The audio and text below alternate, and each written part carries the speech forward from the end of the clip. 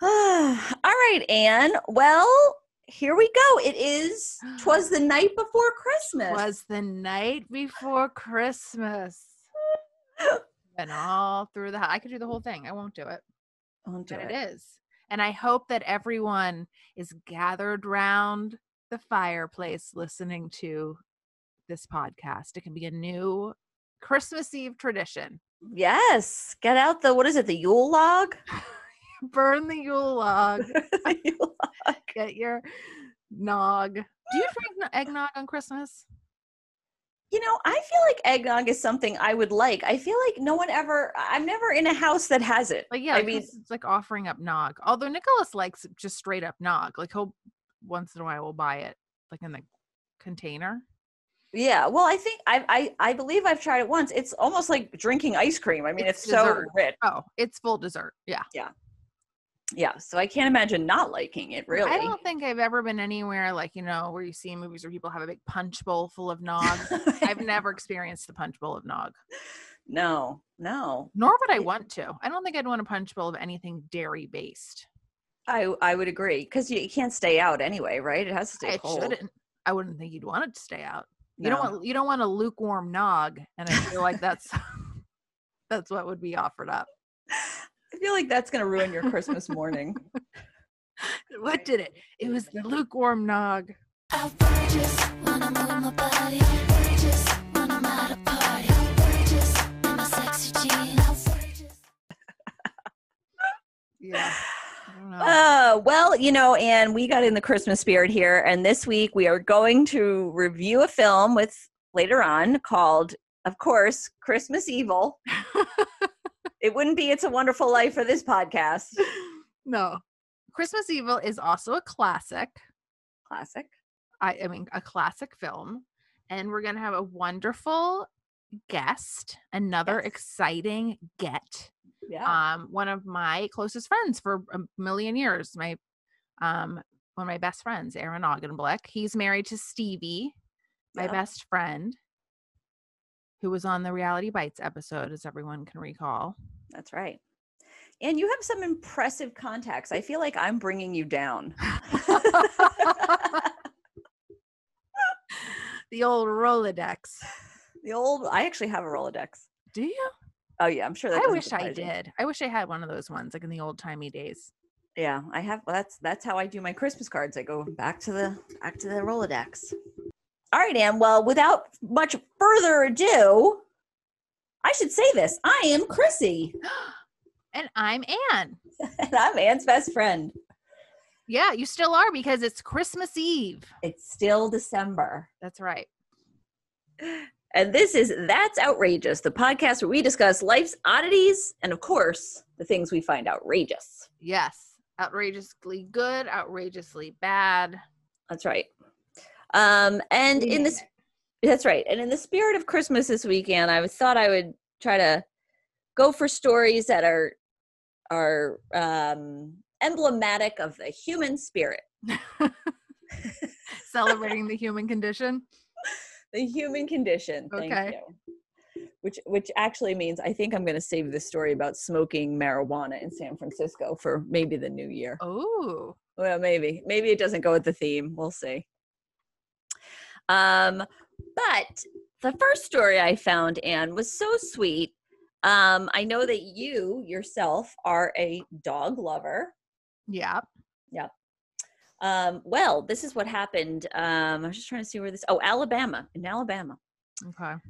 So this woman, her name is June Roundtree. I like that name, June Roundtree. Yeah, she said, I'm picturing her in my mind's eye, and I imagine her like baking a pie and offering it to me. Yes. Well, because she's a 60-year-old woman in Alabama, and her husband lost their dog. Like lost it like it died, or lost it like it ran away? So on November 8th, she realized that the dog was missing when she went into the backyard of her house.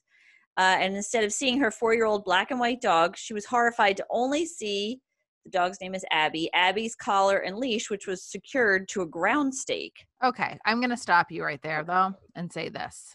All right. And I hate to generalize because it's Alabama, but it sounds like it's one of those households where it's like they leave the dog outside the whole time and the dog doesn't come in. I could be wrong, June, and I apologize if I am, but I am not on board with when like people don't let their dogs inside. I don't know, but I think you might be wrong, Anne. I think you might be wrong. I hope I am. Because otherwise I'd say keep running, dog. Keep running. Keep running. No. Somebody else will find you and you can sleep on their couch. Well, they looked for 3 weeks for Abby and they were losing hope. This is the weirdest part, or the best part, I should say. Okay. So June works as a cashier at Walmart. Okay. And she was working her regular shift on November 28th. So that was 20 days later, right? Yep. She heard a commotion and looked up and saw a dog inside the store over by the ice machine. I don't know why that necessary detail, but and people were trying to catch it as it ran around. And she said it can't be, and realized it was her dog. Wow. Yes. And so she said she called her by her name and she ran to me. I bent over and hugged her. I completely lost it then. I couldn't speak. I was in complete shock and couldn't believe it. And then, of course, the staff is confused as to what's happening, because why would they even think that she had lost her dog for 3 weeks? And then she got fired because she was lazing on the job. No. So then people in the store were like clapping and taking pictures and sharing them on Facebook. And she says she has no idea where Abby had been for the past several weeks or how she managed to track her down. She says never in a million years I think she'd show up at Walmart, which you can imagine. But the Walmart where she works is about 1.5 miles from her home, and she's worked there for the last 10 years. The dog had never been inside the store, though Roundtree had brought her to the parking lot and woods behind the store several times. So this psychology professor, an author of the canine science, author and director of the Canine Science Collaboratory at Arizona State University. Whoa. Yeah. That's a offered his theory, which was, I suspect the dog was roaming around somewhere at random until it stumbled upon a familiar location. I think it is perfectly plausible and very likely that this dog was distressed and upset and trying to find home. A dog's navigation isn't perfect, but it does recognize certain important large landmarks. And he said, dogs wander off in the heat of the moment, whether they spot a squirrel or food, but they have a tremendous connection and powerful emotional bond with their people. And so that's his theory, is that she sort of recognized the Walmart and went in. Oh, I was thinking maybe the dog was following her scent somehow. Oh, well, that would be interesting too. Well, maybe the dog ran out of dog food and was thirsty, went to the ice machine. Yeah, you never know. You don't know what goes on in a dog's mind. But isn't that so nice? 3 weeks later. I'm glad they're reunited. They're reunited. And actually, I will say there is a photo of them inside the home. Oh, good. Okay. All right, June. Congratulations. I love those stories where it's like the cat comes back after a year and it like traveled, 300 miles. There's always those animals. They somehow make it back. Yes. Well, good for you, June. And what was the dog's name? Abby. Good for you, June and Abby. June and Abby have been reunited. It's so sweet. That's wonderful. And in time for Christmas, which I think is so nice. Yes. All right, Anne. Well, here's another sort of human kindness story. Human kindness. Human kindness, I guess you call it. A South Carolina couple recently moved into their home and found a cache of rare coins worth about $25,000. I wouldn't know what a coin would be worth. Yeah, that's a good question. I don't know. Well, I'll say that they closed on their house in mid-October and were in the process of moving in when they discovered 2 cases of coins. Oh, maybe this is why. From the 1800s in a built-in closet drawer. So it feels like it was in like an official location. Yeah, and I guess if you see the date in the 1800s, you must know that it was I don't something. know. I'm telling you, I think that people always think, and that's why we all hold on to junk, or like we have paintings. Everybody always thinks that you're holding on to, you watch Antiques Roadshow. Everybody thinks they're holding on to a fortune. Yeah. And then the person's always like, this is worth $3. All the I- time. I mean, 9 times out of 10, you have garbage. Yeah. Probably true. Well, and I will say, when I was before I was married, I lived in an apartment at the South Street Seaport. Did I ever tell you this? That had this large safe in it. No. Did you try to crack it? Well, I used to just randomly go by and try to do the combination. It had been there for like it predated us. We left it there. It was like 5 foot tall, like safe. Oh my God. You didn't get a stethoscope and put it up to the thing and try to do the click, click, click? I was honestly afraid because that was at the South Street Seaport before they cleaned it up. I was like, what if there's like a dead body in here, like from the mob or something? I feel like you would smell it. It would eventually seep through, wouldn't it? Well, I'm just saying it was so old. It could be like, I was afraid we were going to open it and find bones or Like something. bones. Yeah. That's an exciting adventure. It was. Every now and then I'd try to crack it, but otherwise we would just put stuff on top of it. But no dice. No dice. But anyway, so these people said it looked real old and it looked like it was worth a lot of money. So they took pictures of it and texted it to the former owner to see if he recognized them. And sure enough, the guy was like so happy. And the home's former owner is a coin collector. He came by to pick up his forgotten property. He said most of his collection is kept in a safe, but he had forgotten about the cases stashed in the drawer when he was moving out of the house and said that they were worth $25,000. Hope he tossed them a couple of coins, literally. Yeah, he said he just thanked me because he said there's not too many honest people out there. Well, there aren't, but it's like he totally should give him a coin or two. Yeah, a little, well, or some money just to be like, thank you for finding this. Yeah, so they were such honest people. They returned the coins. Well, that's good karma for them. But Yeah. they should have also gotten some cash. They maybe should have gotten a little reward. Would you return the coins? Yeah, I Yeah. would. I Because you would don't too. know, I mean, especially with old stuff, like you don't know, even if it technically isn't worth anything, it could have been like really sentimental or, you don't need that on your conscience. That's true. That's true. I don't know. I think actually part of me kind of thinks like, oh, would I even think anything of it?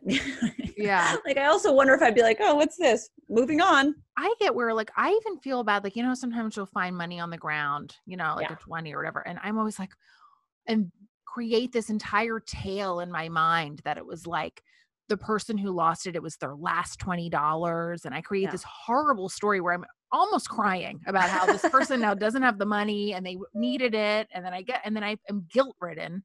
And then I'll have this 20 and then I go, well, I guess I should pick it up because then someone else is going to pick it up. But then what if that person needs, it's a whole thing. And then I'm like, why did I even pass this $20?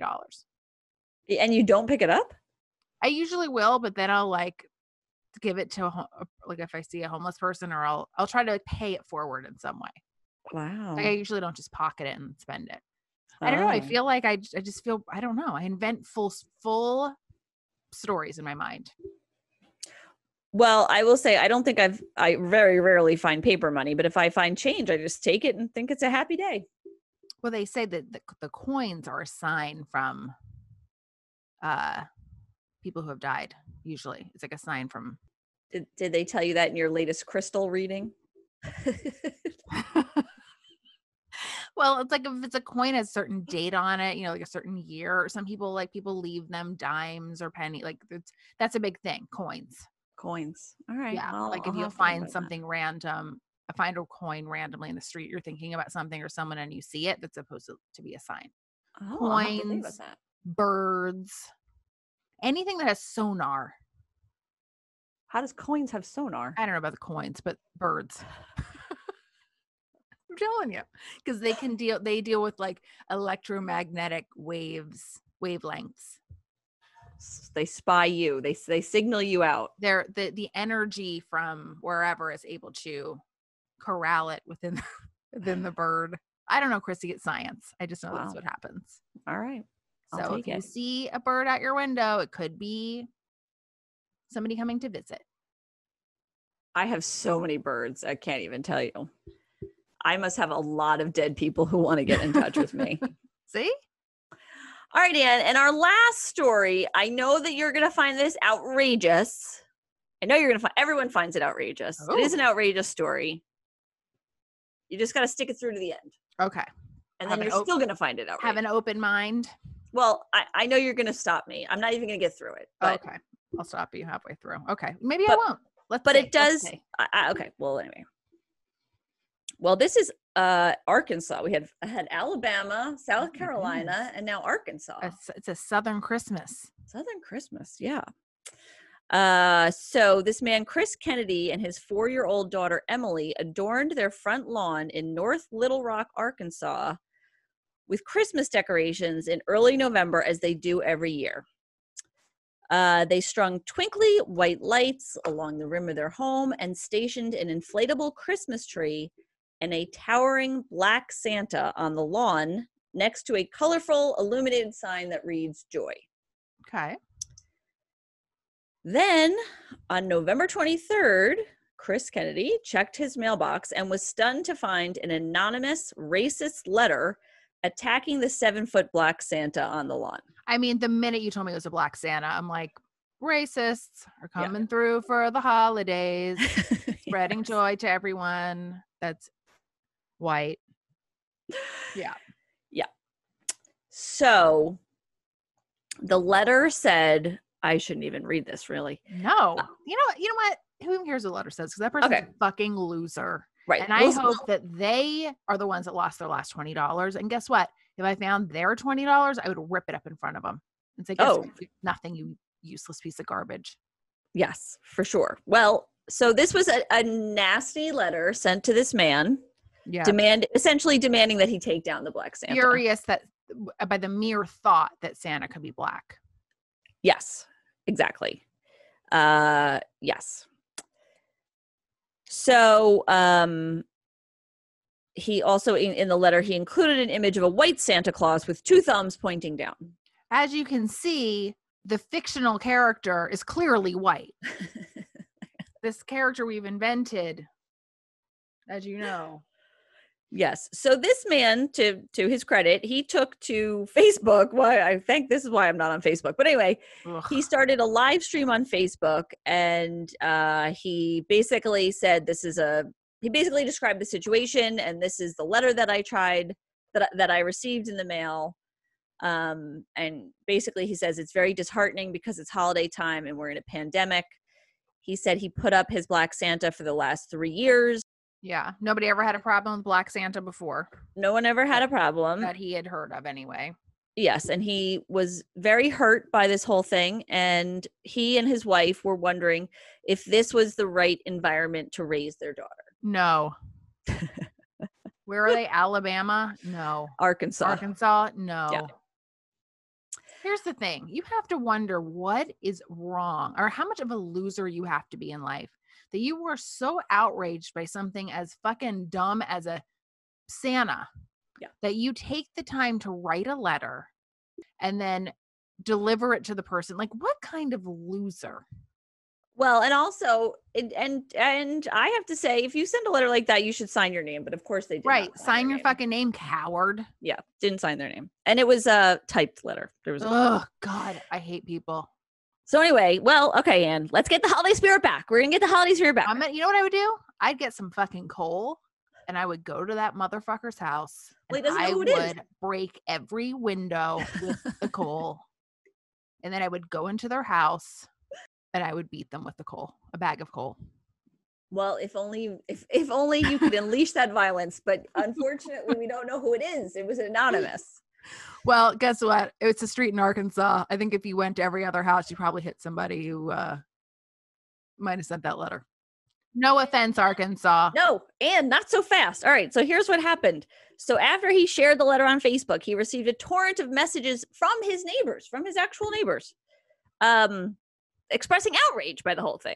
Then what did the neighbors do, Anne? I was going to say every neighbor but one. Oh, I don't know. Well, I don't. Well, The, anyway, the one that didn't turn the lights on, like was Halloween. You're like, oh, so it was Tommy. Well, slowly but surely, Black Santas began popping up one by one on the lawns of his neighbors. I love that. Yeah. Yes, Chip Welch, age 70, was one of the first to put a Black Santa on his front lawn after seeing the story on a neighborhood bulletin board. He had been outraged, and he said, "We were all pretty concerned about it, and we decided it would be poetic for everyone to get Black Santas." Ho, ho, ho. Yes, and then it started spreading around the community. So, and then there's a board of directors of the neighborhood association, and everyone was like asking people where they could get them, and then people were taking pictures of themselves. Of course, I will say the family that put up the Black Santa are people of color, and then it seems like all of their neighbors are white people, so they were all posting pictures of themselves with their Black Santas in solidarity with this couple. Well, I like that part. I think that's really Yeah. nice. And they said so many neighbors have ordered Black Santas that retailers are running low. Well, I was going to say, like, I wonder how many Black Santas, the Black Santa to White Santa ratio in like your local Lowe's or Home Depot. Yeah. Yeah. Well, they do have a picture of the street, and you can see, and they're all the other thing is, they're, like they said, I think, what did they say at the beginning? They're 7 feet tall. They're very large. That's a big Santa. Wait, they can't be 7 because I see it next to this man. Maybe it's 6 It could feet be tall. they have those giant one, those giant inflatables. Yeah. Yeah. So isn't it? It's a bad story that has a nice ending. Black Santa Lane. Black Santa in Arkansas. Well, I like that part. Merry Christmas to you. Yes. Merry Christmas Family. to all of them. See, one rotten apple doesn't have to spoil the bunch. That's true. I'm still really mad. Of course, you should be mad, but but at least the people rallied around them. Yeah. Okay. That's nice. It's a good up. Nice. It ends on an upbeat note. It is. And let's now bring it down, or I shouldn't. Not that I want to negatively introduce your friend, but we're going to bring it down with Christmas Evil. Or one would say bring it way up. Well, Aaron will certainly, I'm sure, say that. Yes, it's his favorite. It's his favorite holiday film. Great. Well, Anne, let's get right to him. Let's do it. So it's very exciting because we have another big guest this week. A big get for my PR machine, which was just me texting. And I was very lucky because our big guest is one of my best friends. So I was able to easily procure him for the podcast. I didn't know that's what we were doing. What do you mean that's what we're doing? So I'm going to introduce Aaron Augenblick, and I guess I'm going to go through your credentials. But he my management company sent all my bio. Yeah, I had your people call my people. But so Aaron runs his own animation studio and has since 1999. True. Wait, how old were we in 1999? 20? Were we 23? Like 23, yeah.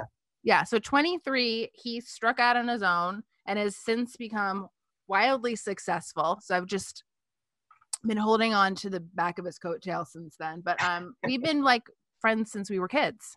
And he's married to my best friend Stevie, who was on the podcast a couple of weeks ago, or month. I don't even know what is time anymore. Months ago. She who will not be named. That's right. Chrissy's arch nemesis. But you might know Which I guess means that I am the Ethan Hawke and you're Mike and Stiller of this situation. Oh, I need to process that. Yeah, that's a lot. No. That's a lot. So let's see. So some of Aaron's notable shows, so I'm sure you've seen on TV. The Jellies, Ugly Americans, Wonder Shows in, Super Jail. Just did this really awesome show on Snap called Death Hacks, and has a feature that he's been working on for a while called Drunky that stars Sam Rockwell in the titular role. Sam Rockwell and Nina Arianda and who else we got? John Leguizamo and Steve Coogan, all kinds of great people. So yeah, so Aaron is labor of love that's going to take 50 years to make. Well, that's great. But it's a very exciting film. Yeah. And then what are you working on now? You have a couple of things that are coming out. Yeah, I'm just wrapping. We actually literally delivered today. I did an animated series adaptation of the Headspace meditation app. So Headspace meditation app is now going to be a Netflix series, and we animated a few episodes of that, which is really, really fun because it's one of the rare like non-comedic things that I've done, and it's very conceptual and visualizing consciousness and meditation, and that's pretty exciting. So that's actually, we are just finishing it now, and it's going to be premiering on New Year's Day 2021. They put this on the fast track because we're all completely out of our minds and need a little meditation in our lives. So I think it's going to be very successful. So I think the idea is everyone's going to wake up New Year's Day, New Year's resolution, hungover from 2020, and like have a nice fresh start with our show. So yeah, that's a big one that's coming out. And then we just started production on a new show for Adult Swim called Teenage Euthanasia, and that's it's a comedy about a mother and daughter that run a funeral home, and it's starring Maria Bamford and Joe Firestone and Tim Robinson and a bunch of cool people. We have some great guest stars, and yeah, we just started that. So we'll be finishing that in about like 8 months. Wow. It was busy. I mean, the thing is about the pandemic is that it's, animation has been never busier. So that's like the one silver lining to this nightmare we're all going through. For me, for animators, that a lot of the live action shows got canceled, and then the animated shows are getting greenlit. So we've been busy. We've been very, very busy. So, that's good. Yeah. I'm glad that someone's doing well, aren't you? Wasn't it nice? I am. I'm so happy with my friend. I'm like, wow, look at that. Doing what you've always wanted to do. At 23 was like, I'm out of this corporate bullshit, and then went on his own way and then became wildly successful. You remember I started at MTV. My first job was in Viacom. Yeah. Which your husband has done a lot of work at. And I was pretty quickly aware that like that couldn't be the rest of my life. You know what I mean? It was just there. What that looks like now. I'm pointing to myself, listeners. I'm so proud of all the success you've had in your life in the entertainment industry. There you go. There you go. Look at that, everybody. That's from a bona fide success. So we brought Aaron on for. So everybody knows, and by everyone I mean the scores of listeners that we have. We've been doing the month of December. I think you guys are too self-deprecating about your listeners. I know a lot of people that listen to this show, and it's a great show. I listen to them all the time. You have big guests. It's a great show. Thank you, Aaron. Wow, look at that, Chrissy. It's great. Oh, it's engaging. You talk about the things I want to hear. Right now, you're my entire news source. Oh, that's exciting. It's just news about birds and Russian sex dolls. That's all. That's the only thing I know about. That's all you really need to know about. Yeah, that's all I know. That's all you need. I didn't know about the pandemic till this morning. I made the mistake of relying on you for news. Sorry about that. But all this month we've been showcasing holiday themed movies. Mm-hmm. We did Holiday, and we took a little break, and then we did Christmas in Palm Springs starring Patrick Muldoon. Yeah, of course. By the way, while we're recording this, and you won't hear this till later, we are in the midst of the 12 Days of Muldoon. Yes. Yeah. By the way, I hope everyone's participating. But because it's a delight. It's a delight. I'm not sure even Muldoon's family is participating. How dare you? I mean, I will say, Chrissy, I know you're encouraging her, but no one understands her obsession with Patrick Muldoon. I would call it a psychosis. Well, speaking of psychosis, our big Christmas Eve pick is quite a film. And it is a Christmas film, albeit disturbing. But it's Christmas Evil from 1980. It also was listed under You Better Watch Out. But this is a film that Aaron watches with his studio every year. This is like the tradition. But this is my choice, not theirs. Yeah, his choice. I make them do it every year. Although I find it fun. I hope they don't hate me for it. But it's my favorite Christmas movie. I genuinely think it's a great film. And we watch it every year. We sit down at lunch and we watch the whole movie, and it's always fun. And I think I've seen Christmas Evil more times than I've ever seen any other movie. No. Yeah, Any movie? definitely. I mean, I've watched this movie like 25 times. So like, and I don't know a lot of, and I'm talking about movies that I just really love. Like I don't know if I've seen, like literally sat down from beginning to end and watched it. I mean, there's movies like Goodfellas, like you've seen like clips every time it's on TV. I've seen Overboard at least 150 times. At least. Well, that's more disturbing than Christmas Evil.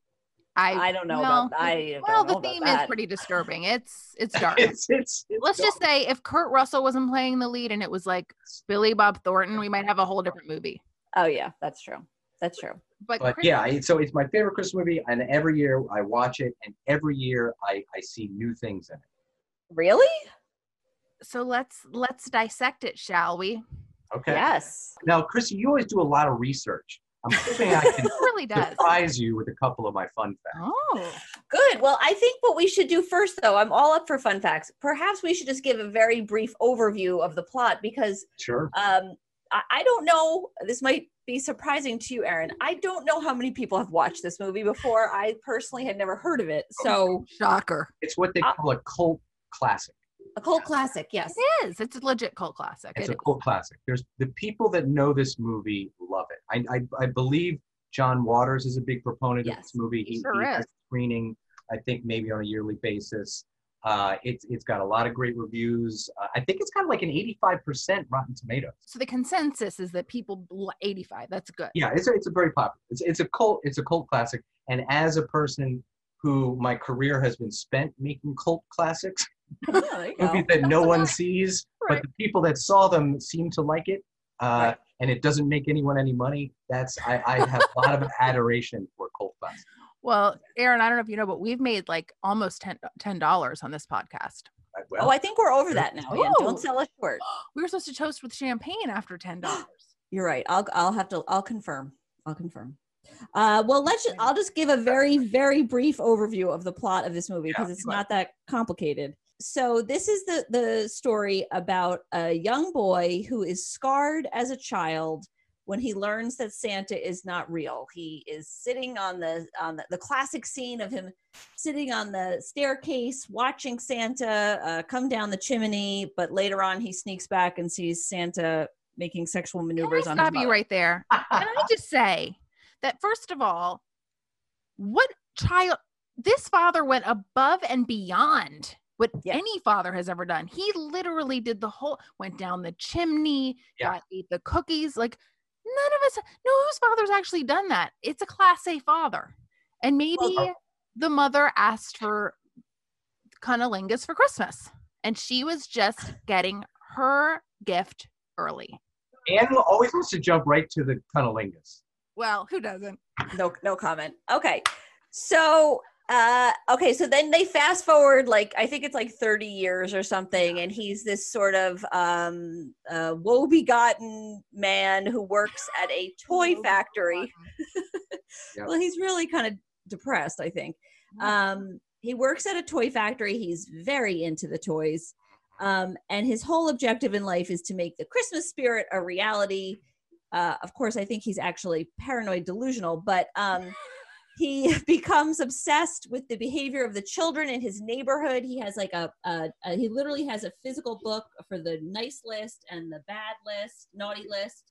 And then he starts actually dressing as Santa. He kind of has a mental snap and goes on Christmas Eve on a Yuletide killing spree in which he murders 4 people.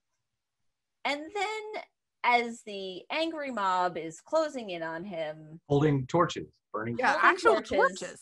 Yeah, there's an angry mob closing in on him because he's now been on the news. Sorry, they've caught him on the news, but he's still at large. He's running around in this dirty Santa suit, and he has a van that he has painted a sled on. I'm sorry. And let me just mention also that his brother realizes that he is the murderer that he's seen on the news.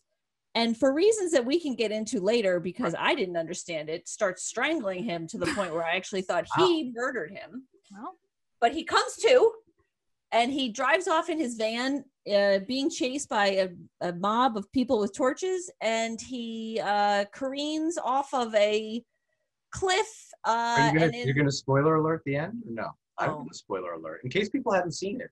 I don't know. Maybe we can. I don't know. The ending is the reason to watch. They've had 50 years to watch it, literally, because we're all 100 years old. Okay, go for it. Well, he careens off. I'll just say, turn it off now if you don't want to hear the ending. Yeah. But then come back, please. And he careens off, and just like Santa's sleigh, instead of crashing to his death, he takes off with the moon, and it says, like, Merry Christmas to all, and to all a good night. And off he goes in his white van. With one image, they give the movie so much depth.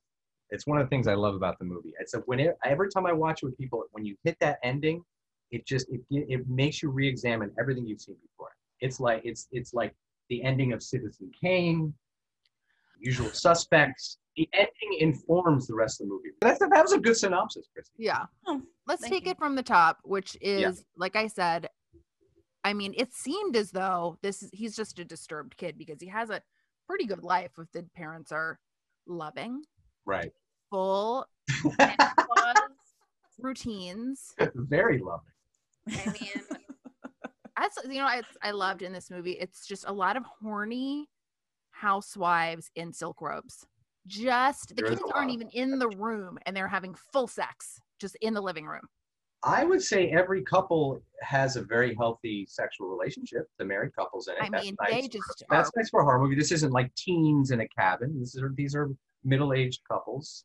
That's nice. In sexy robes. It's that the opening of that movie, I feel like, is not totally indicative of the rest of the movie.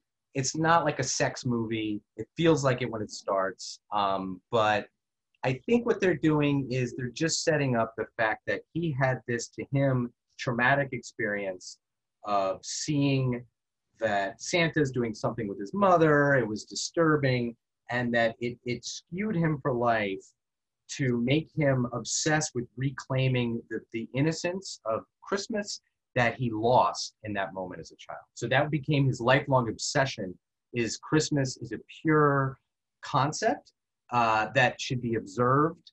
And, I think, so it starts a little, whenever you start watching with somebody new, they're always like, whoa, what kind of movie is this? It's almost like softcore porn, but that's just, that's like a snake skin you shed to enter into the depth. You don't think he ever realized that it was the dad? Did he know it was the dad? I think so. Yeah. I think he that might have been a really graphic way of realizing that his father was pretending to be Santa Claus, maybe. I'm not sure. I mean, because as an adult, he knows that his dad wasn't Santa, but he believes that Santa is a concept that's important to people. Well, and I will say you do have to suspend reality, because when he first watches Santa placing the presents under the tree, Santa does disappear up the chimney, which no dad can do. How did he do that? That's true. Well, it's from, the entire movie is from his perspective.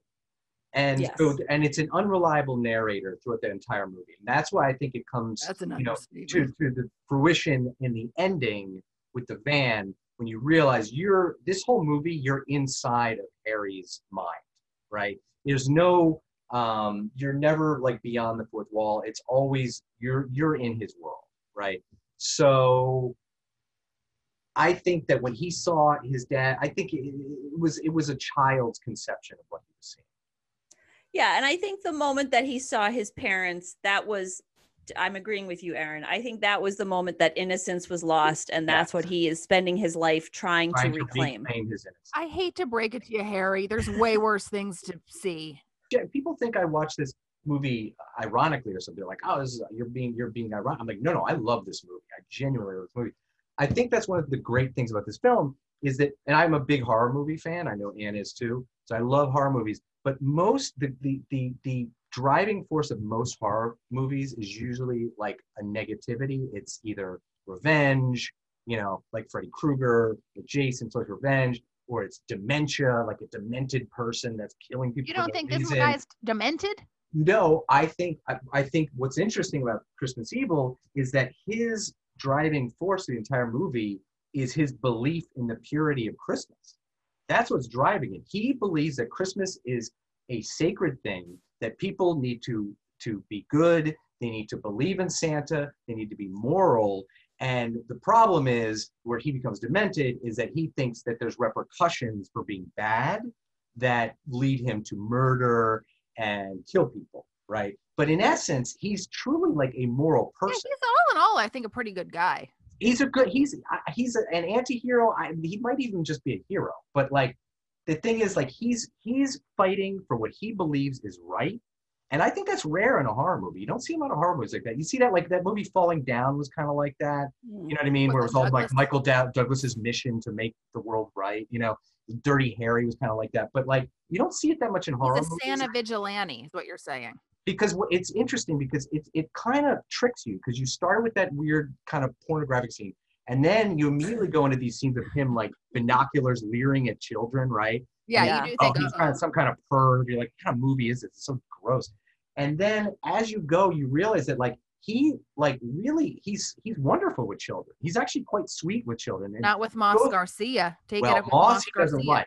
He only scares him.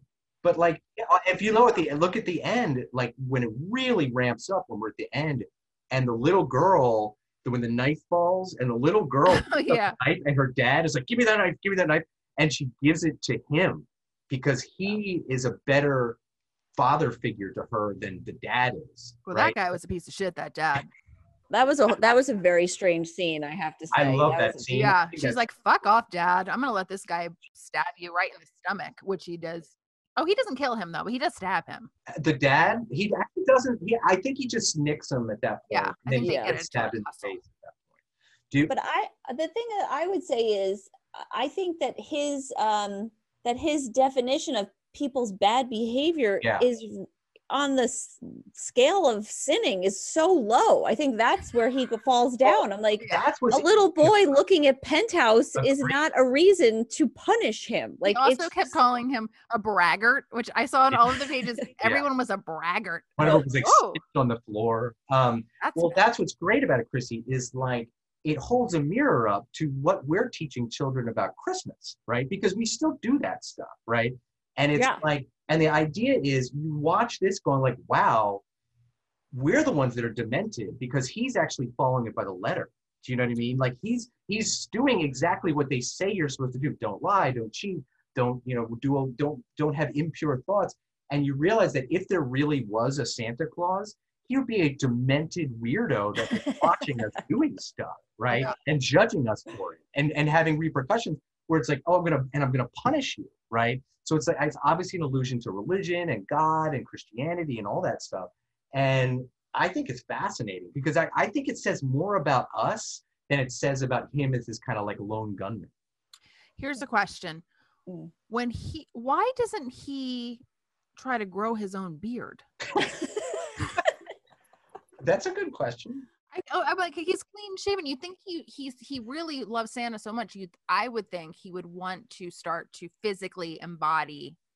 I think that one of the things I think about this movie, I think the best comp for this movie is actually Taxi Driver. It reminds me a lot of Taxi Driver, and I think that like transformation is a really important part of that kind of character. Like when De Niro, when he shaved the mohawk and starts dressing in camo. It's that moment when you say like, okay, they've dipped to the other side, right? Like they've taken it too far. So I think that the transformation is like an important part of the movie because you see there's that point, because you're right, if he grew the beard. When he's pulling on the beard when he's like. At the point when he glues it, he puts like permanent glue on himself. Yeah. And then he realizes he can't take it off anymore. Yeah. And he has that scene of him laughing in the mirror. That's important to his character because that's what he says. There's no going back, right? It's like when you get a face tattoo. I've made a certain decision in my life that there's no going back. Do you want a fun fact now, Chrissy? I'm hoping to surprise you. Yeah. Yes. Okay. Do you know the famous? Okay, so Brandon Maggart plays Harry Stadling in this. He's the lead actor. He has a very famous daughter. Did you know that? No. I do. His daughter is Fiona Apple, the singer. Oh, really? And I'll do you one better. And did you know this? Do you know Fiona Apple's real name? Fiona Maggart. Her dad's name is Brandon Maggart. Fiona Apple's real name is McAfee Maggart. Well, that's upsetting. That's a burden. You got to go ahead and change So that's a good fun fact. The other fun fact is more personal. So the reason why I know about this movie at all is because my wife used to work at a bar called Royale in Park Slope, and one of my friends at the bar, another regular at the bar, was a guy named Andy Fenwick, and he was also the DJ. He would DJ at the bar, and I was drinking with him one night, and he was like, well, you know, one thing is I used to be a child actor. When I was little, I used to act in movies, like B movies.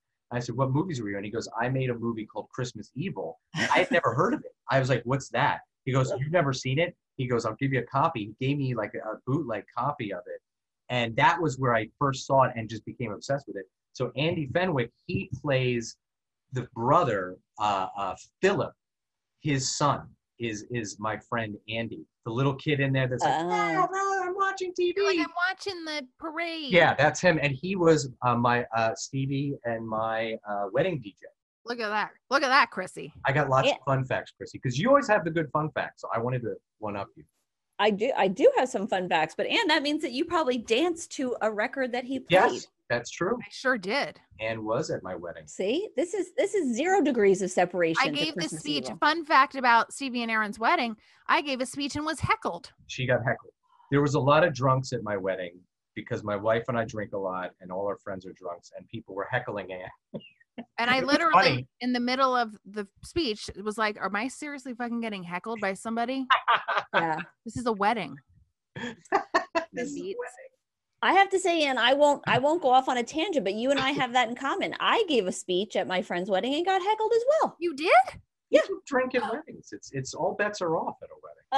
Well, yes, and I will say I have a few fun facts, but one of them we've already mentioned. John Waters recommends this movie as his favorite Christmas themed film. Mm-hmm. Also, this was the film premiere or debut, I guess, for Patricia Richardson of Home Improvement fame. Oh yeah. Yeah. She plays Moss Garcia's mother, who yells at him to get in the car. And let's see, if this movie was 1980, Home Improvement was like 1990, so like 10 years later. She looks the same though. And she's got that great scene where she slaps Moss. He beats the shit out of Moss Garcia. That was surprising. I didn't see that being the conclusion of that interaction. Isn't that great when he covers his face in mud and kisses Moss's house just to mark it so he knows to give him coal later? Did you catch that? He's my favorite character, Moss Garcia. Moss? You like Moss? Yeah. Or Moss? I like that all he wanted was a lifetime subscription to Penthouse magazine. Did you catch that the Penthouse he was reading is the Debbie Harry issue? No, I didn't catch that. I wasn't staring closely at the Penthouse magazine. Wait, did Debbie Harry pose nude in Penthouse? I think that era, there was that era like pornography in the 80s where they would like, they got like Madonna, they would get like old modeling shots. Buy like their old pictures. Oh, that's not. And that's why Christmas Evil is kind of a misnomer.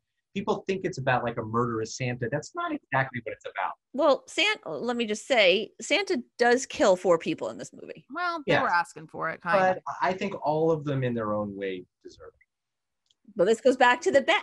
See, this is what I would say when you're saying the bad list. One of the guys that he killed, his big sin was that he duped Harry into covering his shift. I don't know that that's a capital punishment crime. No, I mean, in any movie, you're within the moral structure of the main character, and in this world, that's a punishable sin by death. By death. But to the world of Santa. I did see one. This is just a viewer review. This guy says this is a strange film. It has good acting, yet bad editing, and one longs to fast forward it. Oh, that's wrong. That's wrong on a low level. I actually think the editing is brilliant. There's some real cool jump cuts, and everybody knows jump cuts are bad unless they're not. And all the greats use jump cuts. Hitchcock uses jump cuts. All the greats. It's jarring. It works. And if you remember, there's a great jump cut right in the beginning. I don't notice jump cuts. I don't even know. Jump cuts? When it's abrupt, there's a scene in the beginning. I know what a jump cut is. I'm just saying, I'm not like, ooh, like that. Noted in my mind. Well, I will add that this, again, who knows who this viewer is and who cares, but he does say by the time it's over, one is curiously moved. That's true. It's a curiously moving movie. I mean, I think it is the credit for the acting because he's so acting is great. You feel for him, and you know, and by the way, the brother Jeffrey who DeMunn, is that guy? He's in Jeffrey everything. DeMunn, of Walking Dead fame. He played. I think he was he. I can't remember the name of his character on Walking Dead, but he was the old guy on Walking Dead. He was in Mist. He was in The Hitcher. He was in The Green Mile. He's a great. Yeah, he's in everything. He's like, I got a real love for these unsung character actors that are just in like a ton of movies. They're just working actors, and he's like always great in everything, and people don't even know his name. But what did he stop acting? Brandon Maggard, because he's not. Is he? I don't. What else? Brandon Maggard. I think he got typecast. He kept playing Santa a little bit. He was in a. He's actually in. You'd like this, and he was in an. They made an episode of ER specifically about Christmas Evil. They did? Yeah, because they loved the makers of ER loved it so much. There's an episode he plays a character called Stan Claus, who, if I remember correctly, he thinks he's Santa Claus. He's in the hospital because he thinks he's Santa Claus. Oh, I mean, you know what? I could have seen that for all I know, and I wouldn't have. He was in ER, and then he was also. You'd like this, and he was in Knots Landing. Oh, that. He was in Knots Landing. He guested on, I think, Who's the Boss, and most notably, this is the craziest. He was a regular on Sesame Street in the late 70s. He was? He played a character named Buddy. If I don't remember that. Brandon Maggard, Sesame Street, he was on, I think, like over 30 episodes. I don't remember that at all. He was a guy with a kind of a pork pie hat.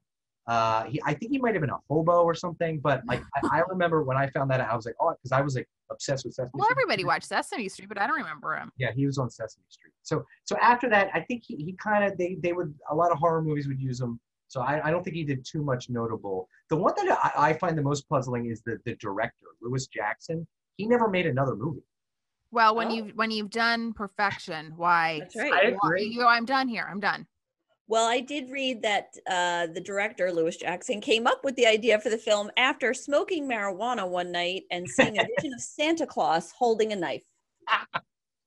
I got to know, Chrissy, are you going to reveal whether or not you like the movie or not? Oh, well, we have to do on the scale of Van Dien to Muldoon. I'm sorry, I got to tell you, your obsession with Muldoon, I don't understand it. I'm not saying that Patrick Muldoon is the best actor in the world. His hair is the most interesting thing about him. That's what Chrissy said the other day. Yeah. But I will say, I'm fascinated by his hair. I just find him likable. Why is his hair, but now this is my wife's joke, and I think it's your joke, but why is his hair hover above his head? That is what I said. That's what I said. You know what my theory on his hair is that he still has such thick, lustrous locks. and the problem is he still puts product in it, but it's like a little bit too long to like do any kind of spike. So instead it just kind of gives volume. Okay. I think he's 100% bald. He is not. No way. It's kind of like old ladies with the bouffant. Right? Yeah, exactly. I think there's a lot of air in there. A lot of volume is my working theory. Well, one day we'll meet him and we'll find out. You got that straight. As you run your hand through his hair, and then I run my hands through his hair, I'll tell you if it's real or not. I think Muldoon will do the show. Oh, I hope so. Yeah, that's the goal. We have small goals in life. Oh, that's a big goal, though. That's a big goal. That's a big goal. Yeah, that's a huge goal. All right. Well, I will say, did I like this movie? Here's what I said to my daughter. I said, this is definitely a movie that Anne picked, and and I say that with love for Anne. But would I have ever watched this movie? No, I don't. And I will say this: I don't like horror movies, so I was afraid, but then it was fine. Like there wasn't anything like super scary about it. The eyeball piercing. Oh, that is a little jarring because you yeah, see that coming. I get more scared like when people are jumping out, like that kind of thing. I believe that scene with the toy soldier stabbing the eye is a reference to the great Buñuel surrealist film. Oh, brother. And I have a theory that the scenes where he's being chased are a Frankenstein shot for shot an illusion. Well, there's Frankenstein with torches, but I actually think he's referencing M, the great German expressionist film M. Do you really? He's like channel your inner Peter Lorre, Maggart. It's a great scene. You've seen M, right? Yeah, I have it. I own the Criterion collection. What's funny is like I knew Peter Lorre. I always thought he was a Warner Brothers cartoon character. Because why would I have seen M? You know what I mean? And it wasn't until I think I went to college, went to art school, and I saw M, and I was like, oh, that's a real guy. That like, save me, save me. Like that. He was in Bugs Bunny cartoons. Well, I have to say, somehow when we were discussing Christmas in Palm Springs, we didn't make these kinds of comparisons. No, I didn't. I don't think Luis Buñuel. This is a deep movie. Don't let it fool you. It is a very deep movie. Well, I love this podcast. I always enjoy hearing it, and I'm really happy to be a part of it. Well, this was the thrill, Aaron. Do you want to plug your social medias? We have to start doing this, Chrissy, now that we're having like real guests. No offense, other guests. I don't even know what my Instagram is. Well, I mean, the big one is go to augenblickstudios.com. That's AUGENBLICKSTUDIOS.com. And everything is there. You can see our cartoons. You can see there's links to our Instagram, our Twitter, all that stuff's there. And watch on New Year's Day. Watch out for Headspace is coming out soon. If you have Snapchat, please check out Death Hacks. It's really funny. You can watch it on the Discover. If you just swipe right, not left, you swipe right, you'll see all these great things. You can do a search for Death Hacks. It's a show that I created and wrote here in Brooklyn right before the pandemic. I'm very proud of it, and check that out for sure. And Snapchat's easy to do because I'm old, and the only reason I would use it is for the filters and make you look younger. But I figured out how to do it, and it's very easy. If you're scared to download it. Oh, I just looked it up. My Instagram is just Augenblick Studios, @Augenblick Studios. Okay. And there you have it, ladies and gents. All right. Well, Merry Christmas, everybody. Merry Christmas. 2021 is going to be great. I got nothing but optimism for the new year. We got vaccines out there. They're coming out. It's going to be a good year. 2021. Only Brandon Maggart could deliver us all the vaccine in that white van. If only they would enlist the help of Brandon Maggart, of Harry Stadling. Harry Stadling could deliver everyone, but only to the good boys and girls. That's right. I will put away my Penthouse magazine. You can't see it, and I'll say, "Come on in, Harry. You want some cookies?" And I'll roll up my sleeve. What a sacrifice Anne is making to put away her Penthouse magazine. I got the lifetime subscription, just like Boss Garcia. You don't want it to go to waste. That's right. That's true. Merry Christmas, Aaron. Merry Christmas. Thanks. Merry Christmas. Thanks, Anne. Bye. Bye. Anne, that was a good guest you got. I know, right? I thoroughly enjoyed the passion that he brought to Christmas Evil. The passion of it all. I know. Look, I just enjoyed it. I didn't really notice the nuances, the Brit slang nuances, but it's a fun movie. And if you want to watch it, everybody, I mean, I think it's all over the place. Like I watched it on Shudder. We have that app Shudder, but I think it's on, you could watch it on Showtime, right? Yes. As we said earlier, under the name, You Better Watch Out. Yeah, so you can find it anywhere. So after you listen to this, put on Christmas Evil, gather the kids around with the eggnog, with the big bowl of lukewarm eggnog,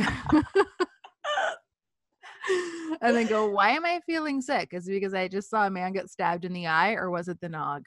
Yeah, it's a toss-up. All right, Anne. Well, that was really fun, and we're gonna have one more episode before we wrap up 2020. Before we get out of this hell, I don't even know what the word is. Awful, awful year. But you know what, Chrissy? At least we had this podcast to keep us occupied for this year. We did. There are good things that come out of, well, just like the Black Santa story. There are good things that come out of bad situations. Right. We're bringing joy to tens of people. Tens of people. And according to Aaron, many more than that. That's right. That's what he says. That's what he said.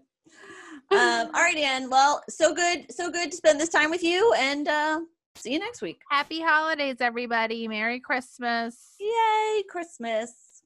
Outrageous, wanna move my body. Outrageous, when I'm at a party. Outrageous, in my sexy gene.